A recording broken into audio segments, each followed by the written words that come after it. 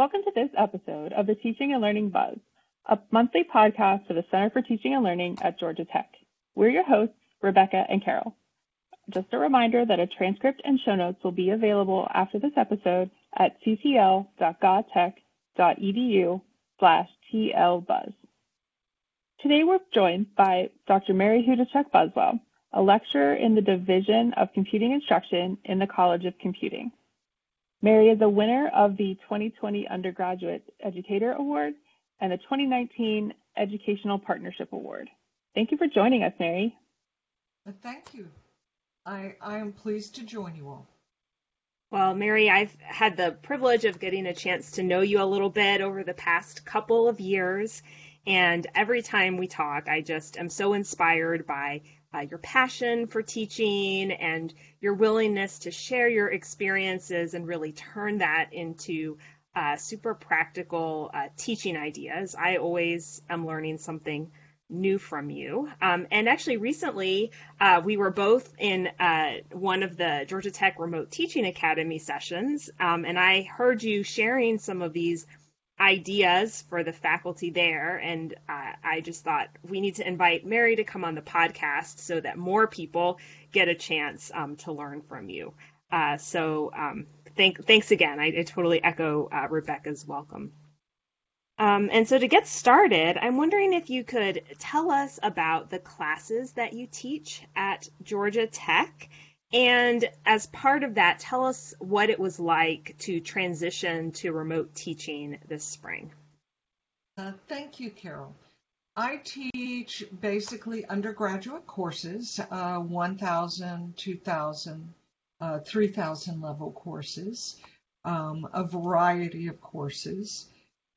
This past semester in the spring, I taught data structures and algorithms. I was the only faculty member of that course. I taught both an in-person campus version as well as an online version of the same course.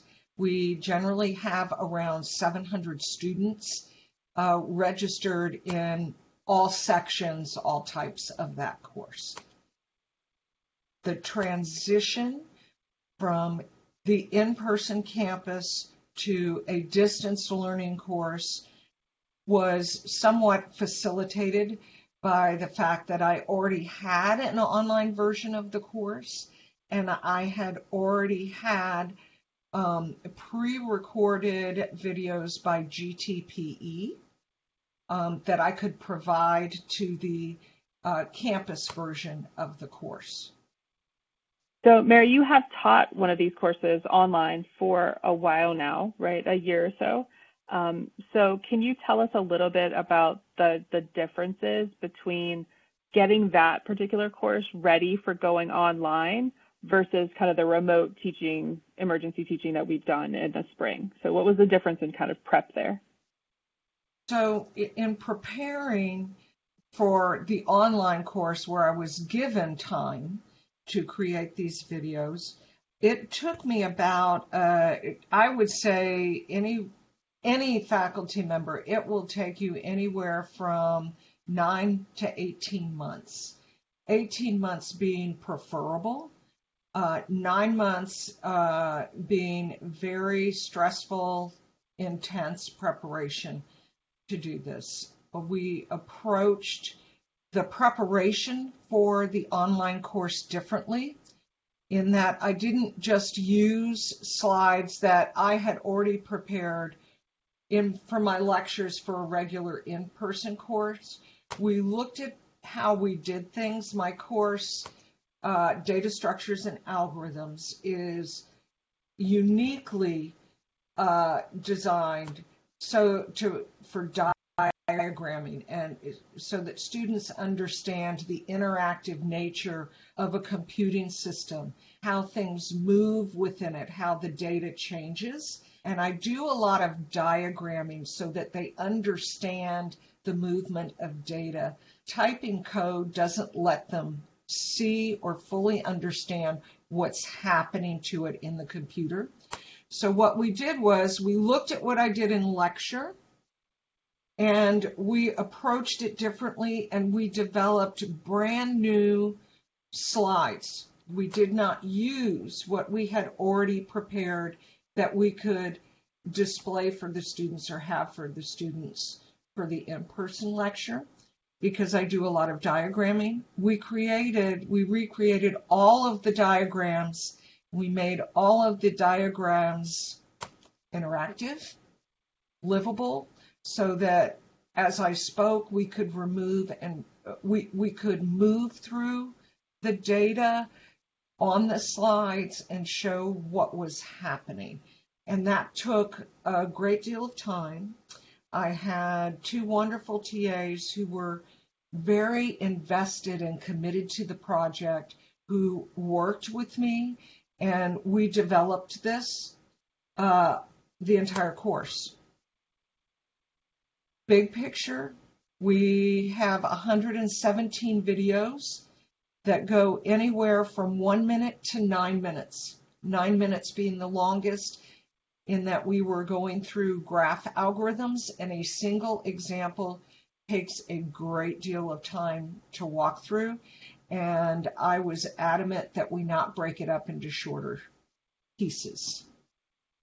Thanks, Mary. Yeah, designing a course that was truly meant to be online from the beginning just takes that type of work. It's not a simple conversion, putting the slides up as you're explaining. It's really a reimagining of what that experience is going to be like for students.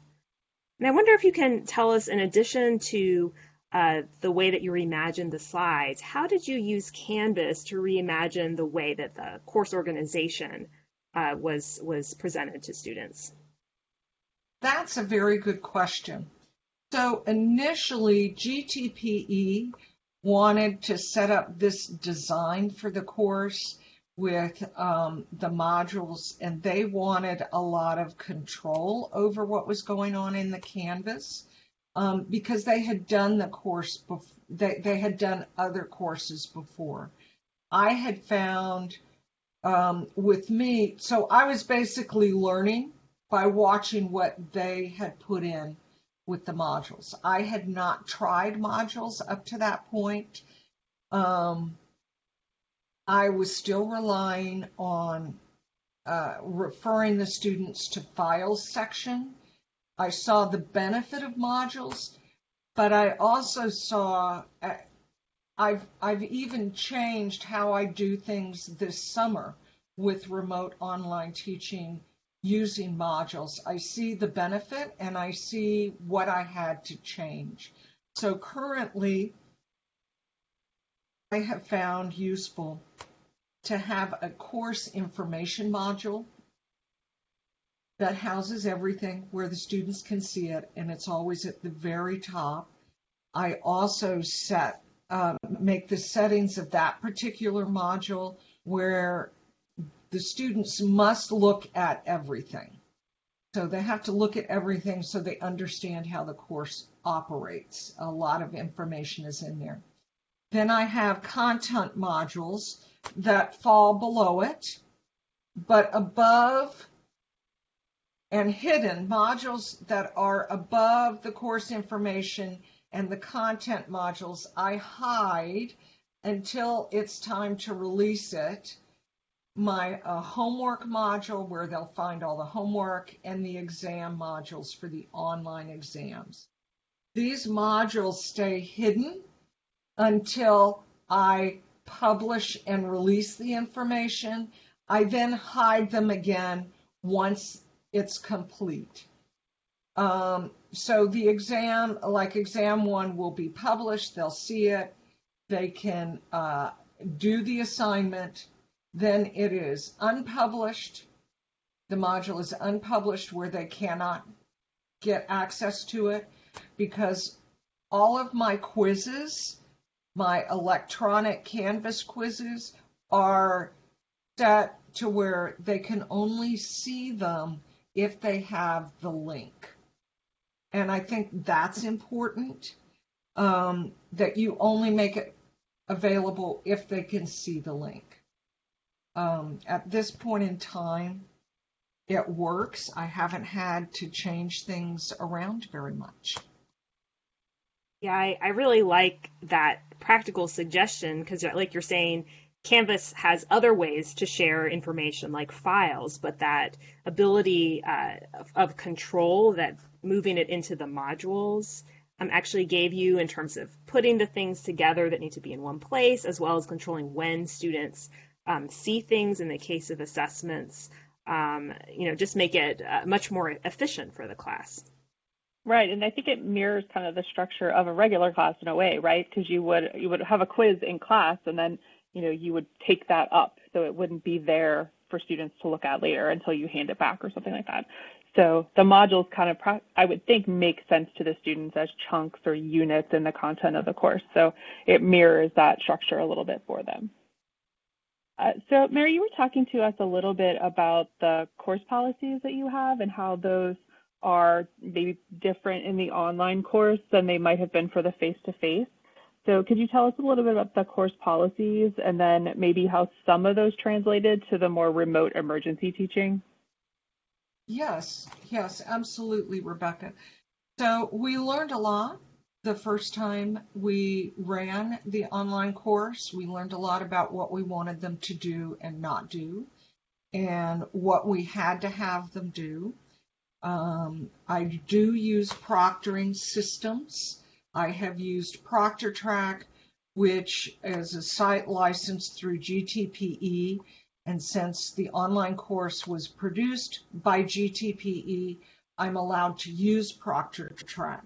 In the distance learning shift from the in-person campus course, I am going to be using the proctoring system Lockdown Browser and Respondus Monitor.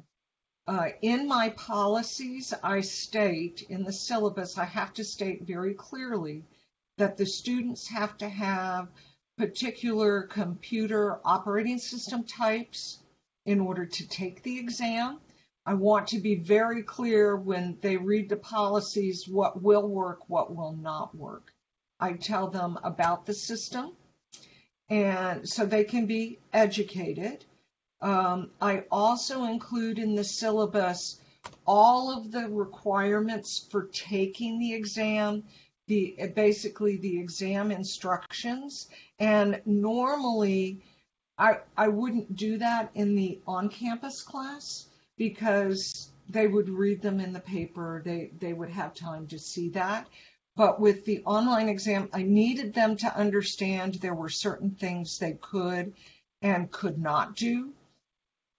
Additionally, with the proctoring systems that I'm using, the students don't clearly understand how they are to do room scans. There were certain aspects that no matter what we wrote, they did not get it. So what we have done is we had TAs make a short video about what they're supposed to have and what they're not supposed to have. Very cute, comical video that I make mandatory that all students have to view. They have to view it before they can take exam one. It's in the exam one module so that they understand that this is how they have to do it. And if it is flagged, I dock their exam 5 points. So if they don't do it correctly, there's a 5-point penalty if they've not prepared their room correctly, which is why I have all of the exam instructions included in my syllabus.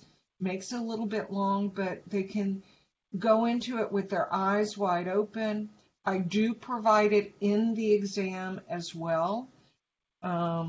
One of the things that a lot of people, if you're using a proctoring system, sunglasses are prohibited because the webcams have to see their eyes. Regular glasses are okay. I also tell them no Google glasses. I'll be able to tell if they're using, and believe it or not, students do have Google glasses where they can communicate. They also cannot wear smartwatches. So when they do their knuckle scan, I can see whether or not they're wearing a smartwatch. For communication, they have to have it removed. The students, since these are freshman, sophomore in the data structures course, they sometimes forget that this isn't just some electronic AI system, artificial intelligence system, viewing the videos. I actually view that. So I have to put a statement in reminding the students that they have to be dressed accordingly and that they have to be in a private environment in order to take the exam. So I incorporate all of those things in my syllabus. I tell them. With that said, I also have a homework assignment that is on Canvas. It's a quiz that tests the students over all the policies in my syllabus, and then they have to type their name at the end stating that they understand that this is a contract and that they have agreed to the contract of my syllabus. Thanks, Mary, for that. It's super helpful to hear all the different ways that you're thought through, including the policies up front, repeating them. How do you get compliance and hold the students accountable and remind them for everything that they do? There's just so many details. And sometimes until you've tried it once or twice, especially using the proctoring software, which is new for our on-campus classes, it's helpful to know what are the policies that are important to include.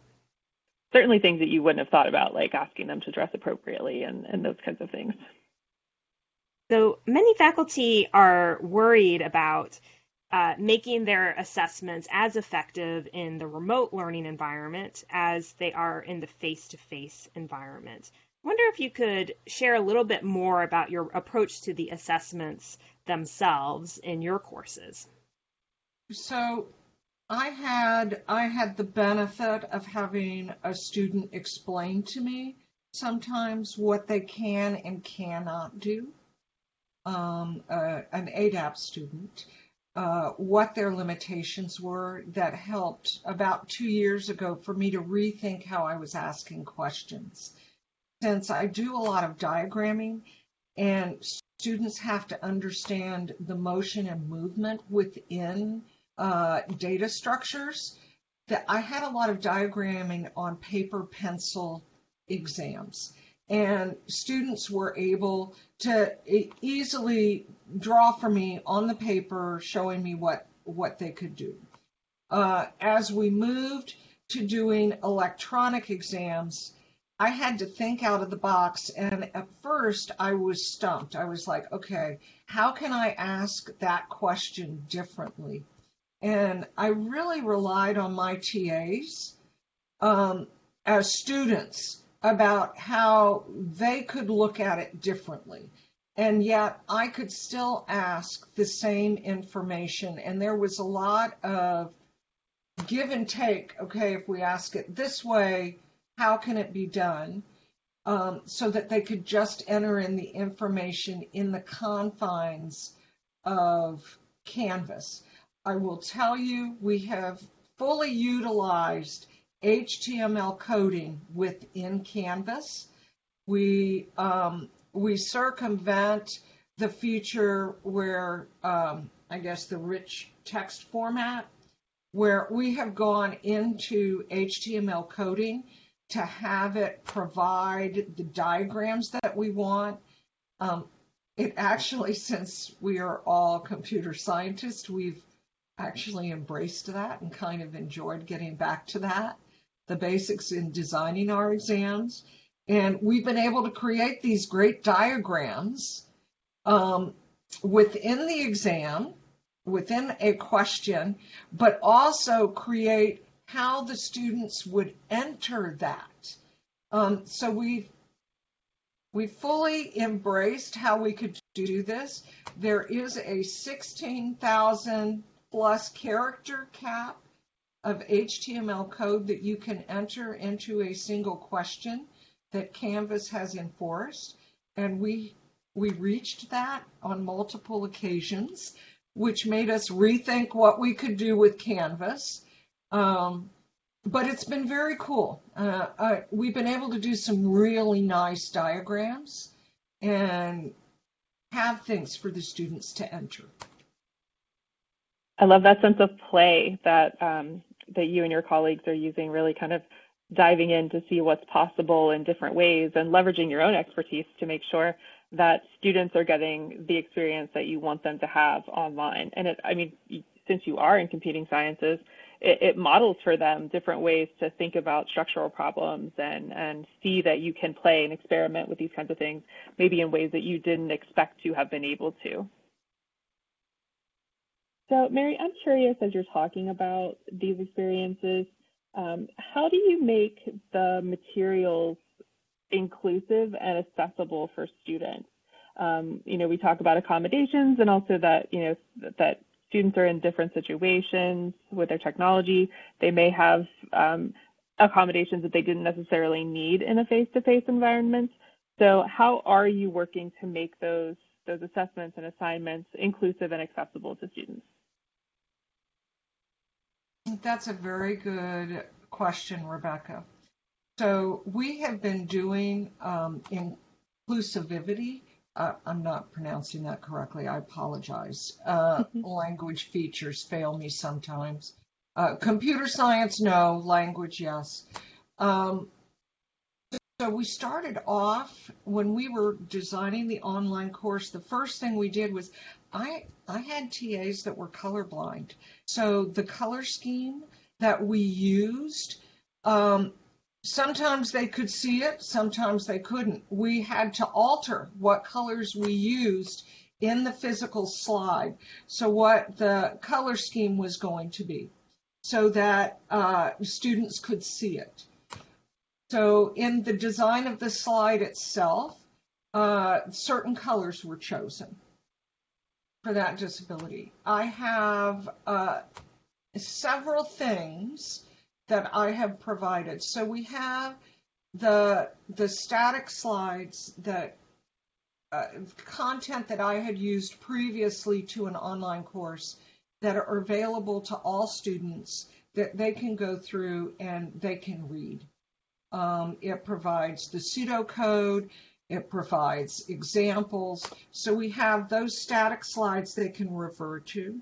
The video slides not only have the audio, but they also have the closed caption included in them. We have provided the script for that as well, that is separate from the video. So if someone is having trouble with the video, they can go to the script and they can read the script to see how we were discussing things, if they were kind of confused about that. So we have that available. We also have the static slides of the videos available. Now, mind you, there's no audio, there's no script in the video, but they have the actual images that were used. So if the students wanted to print out those images, they could. What I have tried to do is my original LaTeX slides with examples. Those are different than the examples that I provided in the video slides. I wanted to give them as many examples as possible. So we weren't it's no good if they see the same example over and over again. Additionally, besides that, we have created the little reality check quizzes that are built into the modules, so the students can test their learning as they move through the material.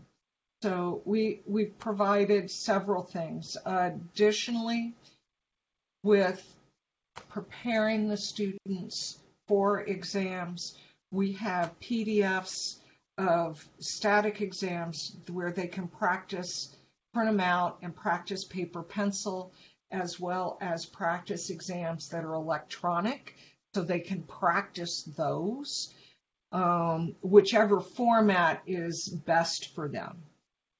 You've just provided so many different supplementary resources and different formats for students to be able to access the material, both the same material that's recorded as well as additional, in order to anticipate the different sorts of needs. That's wonderful. I wanted to add one more thing to that, of something new we developed and released. Can I add that, Carol? Of course.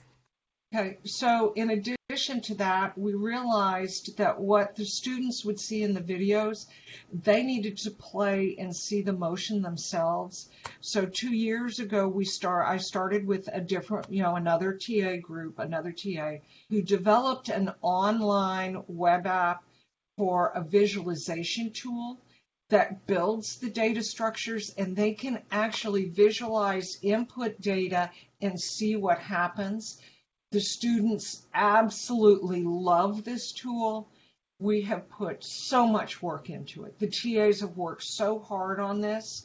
It's a beautiful thing for computer science students to have. That's awesome. And I love how you are incorporating the TAs and building these really important materials. Sometimes I think that the TAs, we don't talk about the role of the TAs and how much they're contributing to the materials and the course, beyond answering questions and grading papers, but actually helping you create the material itself. Yeah, and it's such a great time to think about and remember that your TAs are there as productive members of the teaching team, and how can they support you as well as the students in this new kind of world that we're all teaching and learning in right now. Now, as we start to close the interview, Mary, I wonder if you might reflect on how having this experience of really building your online course, how is it reflected back into the face-to-face course? So you mentioned earlier that having all this material made it much easier to transition to remote teaching, and now as we're thinking about what is our transition back to on-campus teaching, how will this experience of teaching online reflect in the teaching you do in person? My goodness. So I have to tell you, I reached one of my career goals. I always wanted to write a textbook, and when they asked me to develop this online course, and the slides, the examples, the content, everything I produced was original to me. I realized, boom, I was writing a book, not a traditional textbook. I was writing, but I was writing a course.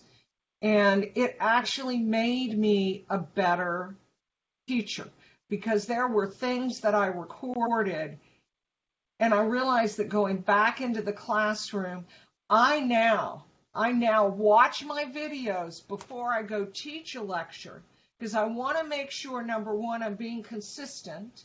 I also want to make sure that I hit everything, which I have class notes that I go by. But sometimes in the classroom, I want to do things a little bit differently. I don't want to do them just like the videos. And I'm thinking to myself, okay, let me do a different example or a different approach and see how that goes over. So the classroom has really been wonderful in reinforcing what I did with the videos, but also it was making me a better professor, a better lecturer in the classroom with my students.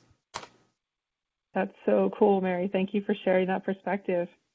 So as we wrap up, what advice would you like to leave our Buzz listeners with about maybe teaching online or thinking about the remote teaching and learning based on your experience in all three mediums, really? Take a deep breath. If you look at the totality of what you're doing, it's awfully scary. You want to run the other way. Don't look at the totality. Just look at the next step. This is what I would suggest if you're doing events, if you're doing WebEx, however you're doing it. One step could be asking a TA to scribe your lecture. Just ask them and provide those class notes of what was presented. That's one step towards providing materials. And then the next step would be to make slides from it. You don't have to have everything at once. Just take one step. And then that leads to the next step. And don't worry, don't look at the totality. I don't know if I would have done this had I seen the whole picture and everything involved. I'm glad I did it. I don't regret that I did it. It was a lot of work. Just take one step. Thank you so much, Mary. As I said when we began, you're always so generous in just sharing all of these different experiences, being really frank about the lessons you've learned along the way and the practical strategies that you've developed as a result. So I really appreciate you being willing to come on the podcast and share with all of us. Absolutely. Thanks, Mary. And Mary's also going to share some of her resources and policies with us, so check out the show notes for that. Thank you, Rebecca and Carol, for having me, and I hope I was of some assistance to other colleagues. Absolutely. Yes, definitely. Thank you for joining us today on The Buzz. The transcript and show notes for the episode can be found at ctl.gatech.edu/tlbuzz. You'll also find our other episodes on remote teaching and other topics. So be sure to bookmark the Buzz page as we add new episodes to support faculty as we continue to teach remotely this summer and prepare for the new teaching environment in the fall.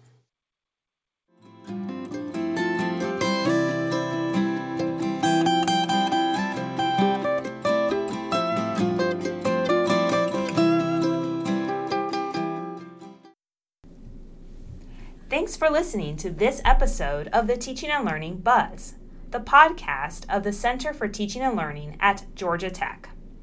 Show notes and a transcript are available at ctl.gatech.edu/tlbuzz. Check back regularly for new episodes, bonus clips, and more resources on our topics. If you have a topic that you would like us to explore, we'd love to hear from you. You can reach us at ctlhelp@gatech.edu.